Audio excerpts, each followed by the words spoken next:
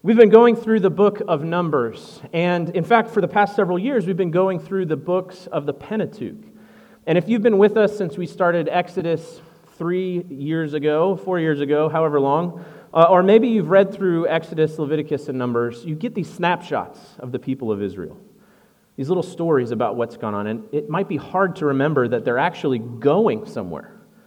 God has taken them out of slavery in Egypt, and He's leading them to a particular location, to the Promised Land.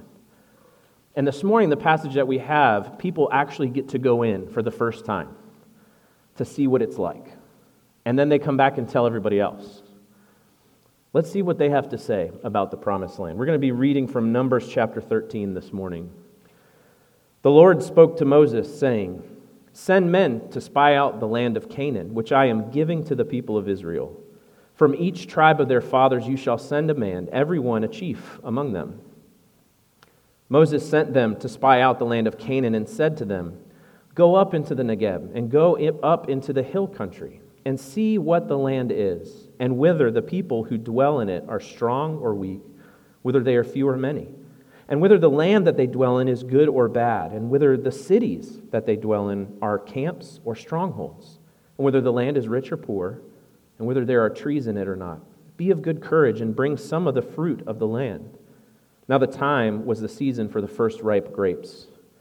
So they went up and spied out the land from the wilderness of Zin to Rehob, near Lebo-hamath. They went up into the Negeb and came to Hebron. Ahiman, Sheshai, and Talmai, the descendants of Anak, were there. Hebron was built 7 years before Zoan in Egypt. And they came to the Valley of Eshcol and cut from there a branch with a single cluster of grapes. And they carried it on a pole between two of them. They also brought some pomegranates and figs. That place was called the Valley of Eshcol because of the cluster that the people of Israel cut down from there. And at the end of 40 days, they returned from spying out the land, and they came to Moses and Aaron and to all the congregation of the people of Israel in the wilderness of Paran at Kadesh. They brought back word to them, to all the congregation, and showed them the fruit of the land. And they told him, "We came to the land which you sent us. It flows with milk and honey, and this is its fruit. However, the people who dwell in the land are strong, and the cities are fortified and very large. And besides, we saw the descendants of Anak there. The Amalekites dwell in the land of the Negeb. The Hittites, the Jebusites, and the Amorites dwell in the hill country, and the Canaanites dwell by the sea and along the Jordan." But Caleb quieted the people before Moses and said, "Let us go up at once and occupy it, for we are well able to overcome it." Then the men who had gone up with him said, "We are not able to go up against the people, for they are stronger than we are." So they brought to the people of Israel a bad report of the land that they had spied out, saying, "The land through which we have gone to spy it out is a land that devours its inhabitants, and all the people that we saw in it are of great height. And there we saw the Nephilim, the sons of Anak, who come from the Nephilim, and we seemed to ourselves like grasshoppers, and so we seemed to them." This is the word of the Lord. Thanks be to God. Will you join me as I pray for us this morning? Oh God, we come to your word, to a story that seems so far away and fantastical that it doesn't have any import to us. But I pray that you would send your Spirit to us this morning. Help us to believe in what you've written. Help us to believe that this word has power for us, that in fact this word contains the word of life. I pray that we would humble ourselves to it and submit ourselves to it. Pray that my words would fall to the floor and only your words remain. And I pray this in the mighty name of your Son, Jesus. Amen. A couple of summers ago, our family took the best family vacation that we've ever had. It started by driving down to Southern California. We stayed a couple days in Palm Springs. We did Joshua Tree. We rode that giant, scary trolley all the way to the top of the mountain. Nicole found this awesome Airbnb that had a pool. Then we went down to San Diego, and we spent a week there. We went to the zoo. We went out to Coronado Island Beach out there. We also taught the girls how to boogie board in La Jolla. It was fantastic. And then on the way out, we stopped at Legoland. We did 2 days at Legoland. We stayed all the way through closing. We rode all the rides multiple times.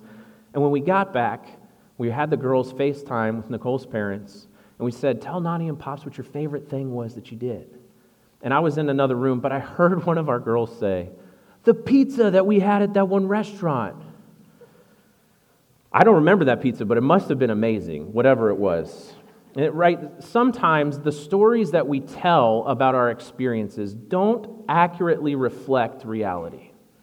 Right? That's what we see in our passage. It's a fairly straightforward narrative. God says, send some spies into this land. We're going to go as a military and take it over. Send some spies in. It's only natural. So Moses does that. Sends some scouts, gives them specific directions. And they return with a report of what they have seen and experienced. But not all of the spies are in agreement. Right? The difference between their two reports is simple. On the one hand, we have, it's a great place. There are lots of people. The cities are large. The people are large. We should go take it. We'll call that group the Let's Go group. On the other hand, we have people who say, it's a great place, but there's lots of people. The cities are large. The people are large, so we shouldn't go. They all had the exact same experience. They'd all gone together. They'd seen the fruits, they'd seen the cities and the people. What makes the difference between their two reports? The don't go group, they believed only what they saw. The let's go group, they saw the same things, but they chose to believe what they had heard. Right? It's a similar dilemma that you and I face in the wilderness of Silicon Valley. I'm not joking. I'll show you. The question before us is, will you believe only what you see, or will you believe what you have heard? 2 points for us this morning. Will you believe only what you see? These spies cover almost 200 miles in 40 days. And what they tell the people of Israel that they see is incredibly accurate. The cities are large. The people are large. Archaeologists have found the remains of cities in this region from this time period, and the skeletons of people are larger than average skeletons in the ancient East. In addition, the city walls are estimated to have been between 40 to 50 feet tall and 20 feet thick. They're being honest. And not only that, they see people everywhere. I mean, you heard me try to read all of those names. That's a lot of different people groups. They see all of this. And the don't go group are afraid. Right? They're afraid of what they see. They've probably played out scenarios in their head and realized that none of them are going to end well. If we go down to the sea near the Jordan, we're going to have to face the Canaanites. Those guys are huge. They're going to kill us. But if we go up here to the hill country, those cities are too big. We'll never overthrow them. All of these scenarios end in disaster. And so that's what they tell the group, to try and convince them that we shouldn't walk down this path. Verse 28, they say the people who dwell in the land are strong, the cities are fortified and very large. They're honest, right? To convince Moses and Aaron and all of Israel, let's not do this. Let's not go into the land. Even though God says we should, this is going to end in disaster. But then there's this let's go group that pushes back and says, no, that's true, but we should still go anyway. And so the don't go group has to convince the people that their fears are well-founded. So they take truth and they expand it a little bit, right? They embellish the story. They actually catastrophize what will happen. They say this land, it's not just bad. This is a land that devours its inhabitants. That's strong. That's jumping several conclusions ahead, right? They say all the people that we see there are of great height. We're like grasshoppers in their eyes. It's the equivalent of us saying we're shrimps. And then they go one step further. They say, verse 33, and there we saw the Nephilim.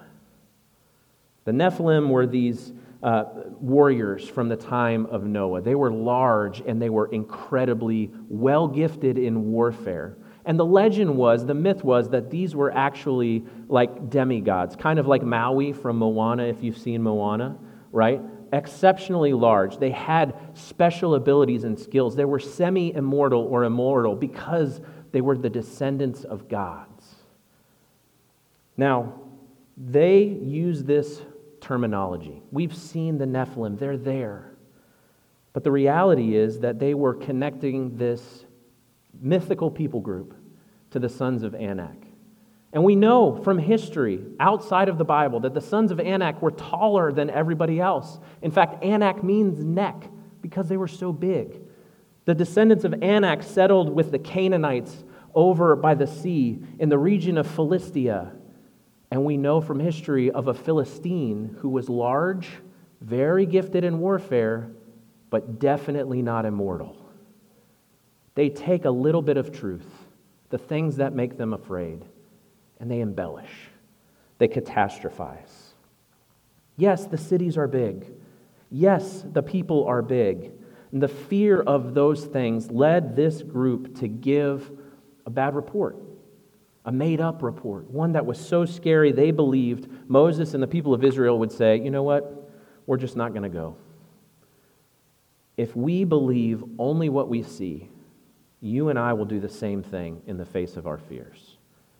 We'll do it when it comes to the way we see the world. God calls His people to be in the world, to love our neighbors, to seek the welfare of the city, to respect and obey elected officials. And yet, if you look around, you'll see a society that shirks all kinds of morals, a popular culture that mocks and disrespects Christianity, public policy that opposes Christian values. And if you only believe what you see, you'll either grow with such a distaste for our world that you'll withdraw, you'll disconnect, you'll stop caring about it, or you'll assimilate into it so that you don't have to feel any of the negative impact. You don't have to stick out at all. The same is true when it comes to our relationships. Right? God calls His people to love and to serve others, to ask for forgiveness and to forgive quickly, to count others more significant than ourselves, to feed the hungry, to clothe the naked, to tend to the sick. But if you look at that, you start to see how uncomfortable that lifestyle is, how lowly owning your failures makes you feel, how powerless and unnoticed you might actually become. You might not ever be recognized as anybody special in any of your spheres, right? And the sins of others against you might go unnoticed. That's a hard line to walk. And so, in the face of that fear, you might begin to think, I only need people who have any kind of value to me. If you stand up against me and call me out for something I've done wrong, I can just cut you off.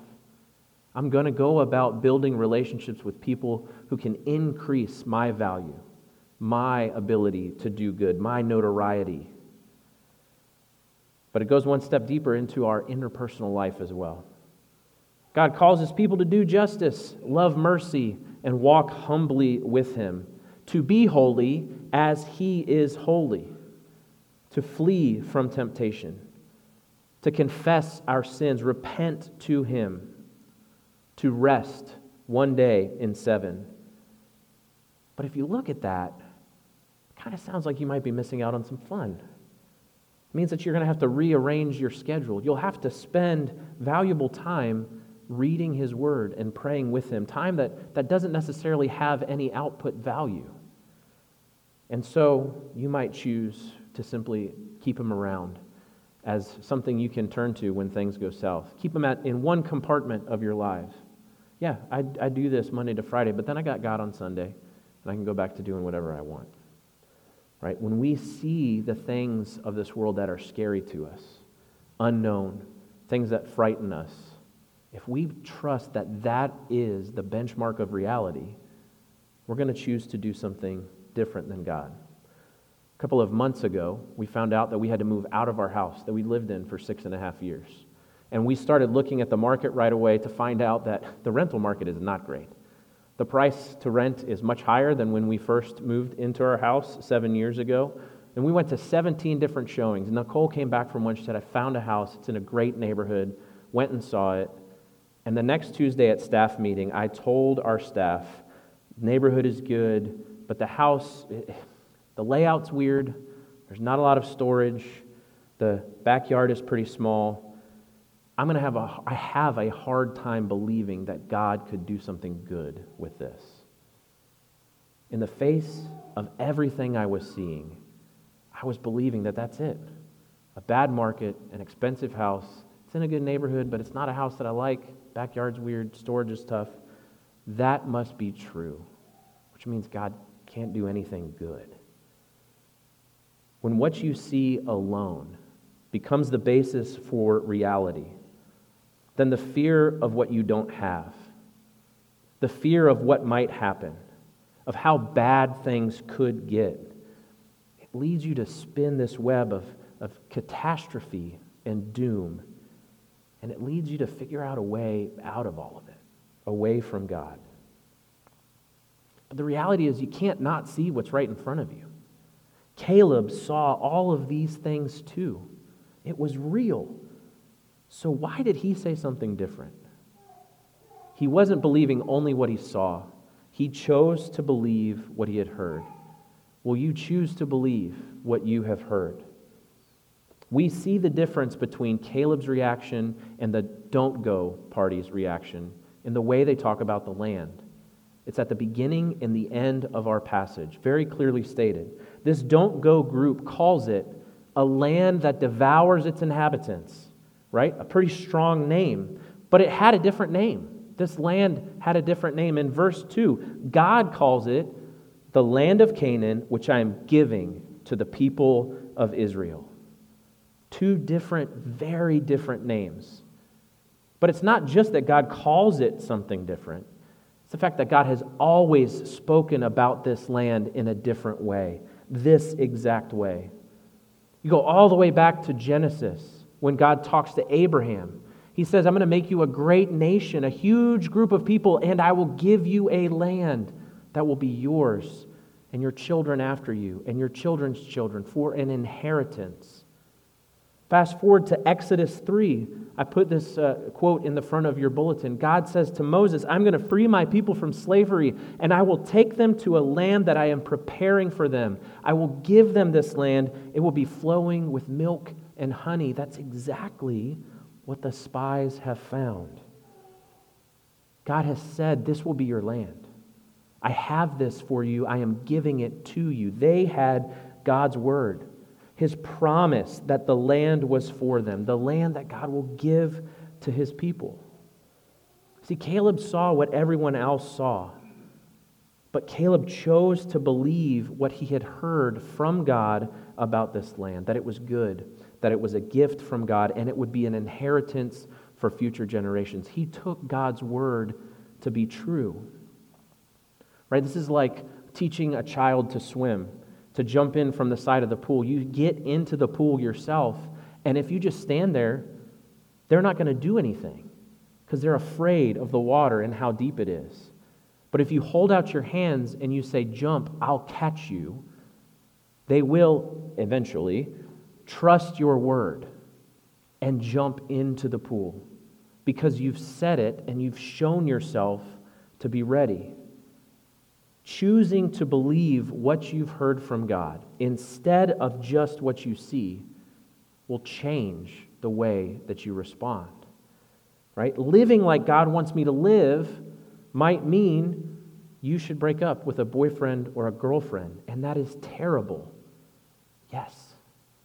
But you'll never be alone because God has said, I will never leave you or forsake you. Not getting the last word in with my spouse or having to admit I was wrong without them ever admitting that they were wrong makes me feel powerless and weak. But God's word, through the Apostle Paul, says that our strength lies not in our intellect, our verbal power, or our domination of others, but in our weakness.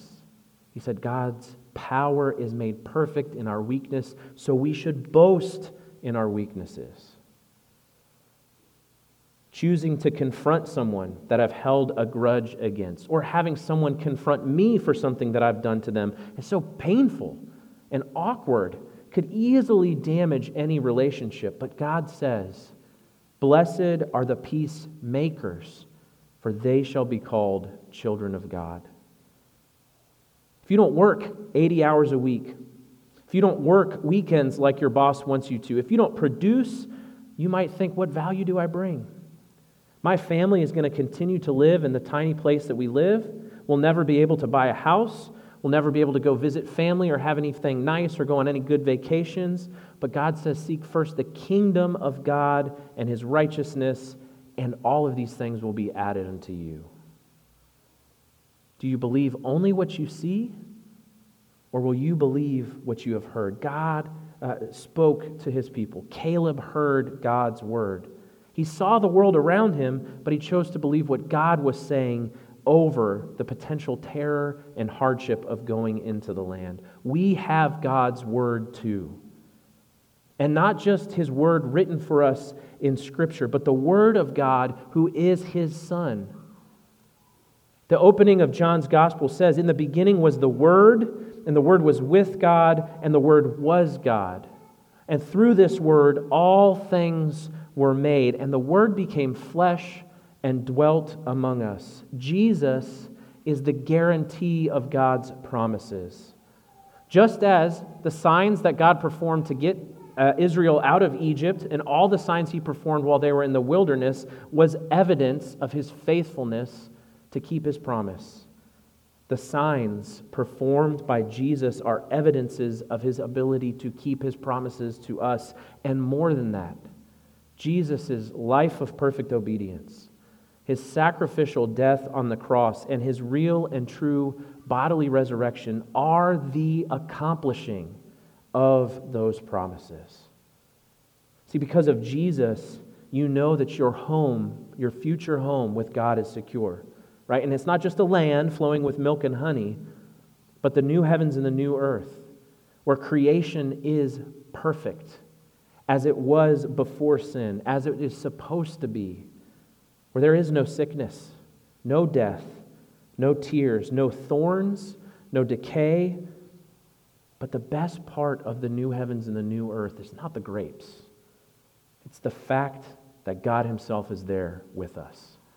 When Jesus on the cross looks to the thief next to Him and says, I tell you the truth, today you'll be with me in paradise. It's not paradise because they're going to heaven. It's paradise because he'll be with Jesus. The Word of God tells us that because of Christ, that home is secure. And actually, you have access to that same relationship and same connection now through the power of the Holy Spirit dwelling in you, which means that you can walk into the scary things of this world, not thinking, well, one day we'll get through it, and eventually I'll go home and everything will be okay then. But right now, home is with me. God is within me. I am connected to the Father and the Son through the Holy Spirit. Right now, I am at home. And it changes the way that you see the world and react to it. It reminds me of the story of Eric Liddell, the sprinter who was born to Scottish parents. This was commemorated in the 1980s movie Chariots of Fire. His parents were Scottish missionaries, and he was supposed to follow in their footsteps. That's how they trained him to live. But he was also an incredible athlete. And in the movie, they show him striving to gain a spot on UK's 1924 Paris Olympics track team. And in this movie, what you see is that there are voices on both sides of him telling him what he should do and how, if he doesn't do those things, everything is going to fall apart. From the track community, they're telling him constantly, if you don't wholeheartedly devote your life to training, running every day, racing every chance you get, if you don't push off all these other relationships and any thought of the future to just focus on the next 200 meters, you'll never amount to anything. You'll never win. You'll never be known beyond your life. But Eric Liddell knew and firmly believed that God's word to remember the Sabbath day and keep it holy wasn't just a command, but it was an invitation to experience home now. And so he chose to sit out a very important, mandatory qualifying race. But on the other side, he has his sister who tells him that giving your life to running is silly, and a waste of your gifts. You shouldn't be a runner. It's not a job. You have a responsibility to follow in your parents' footsteps, to go to China and preach the word of God and be a missionary. And if you don't do that, you're wasting your life. You're denying your calling. You're squandering your time and bringing shame to your family. And in this very pivotal scene, he's standing on this beautiful Scottish cliff with his sister. And he tells her, I've applied and been accepted by the missionary service to go to China. And she gets all excited. And he says, but I have a lot of running to do first. And this is what he says. You have to understand, I believe that God made me for a purpose, for China, but he also made me fast. And when I run, I feel his pleasure. To give that up would be to hold God in contempt. In the face of all of the fear that these both sides were telling him to give into, he knew the word of God. He followed in God's footsteps as he led him to follow Jesus, to seek the pleasure of God. Will you believe only what you see? Or will you receive and rest in and walk with and believe what you've heard? God's one true word. Pray with me. Father, we come to you and we see you pursue your people throughout history, from the time of Abraham to the nation of Israel, through us as you sent your Son to bring us back to be your children. But we confess it's hard to do that in today's world, in our lives, day in and day out. We see so many things that make us afraid. Would you send your Spirit to us to give us confidence, not in ourselves, our own abilities, our ability to reason through things, but only in the reality that you have accomplished all of this through the life, death, and resurrection of Jesus, your Son. We pray in his name. Amen.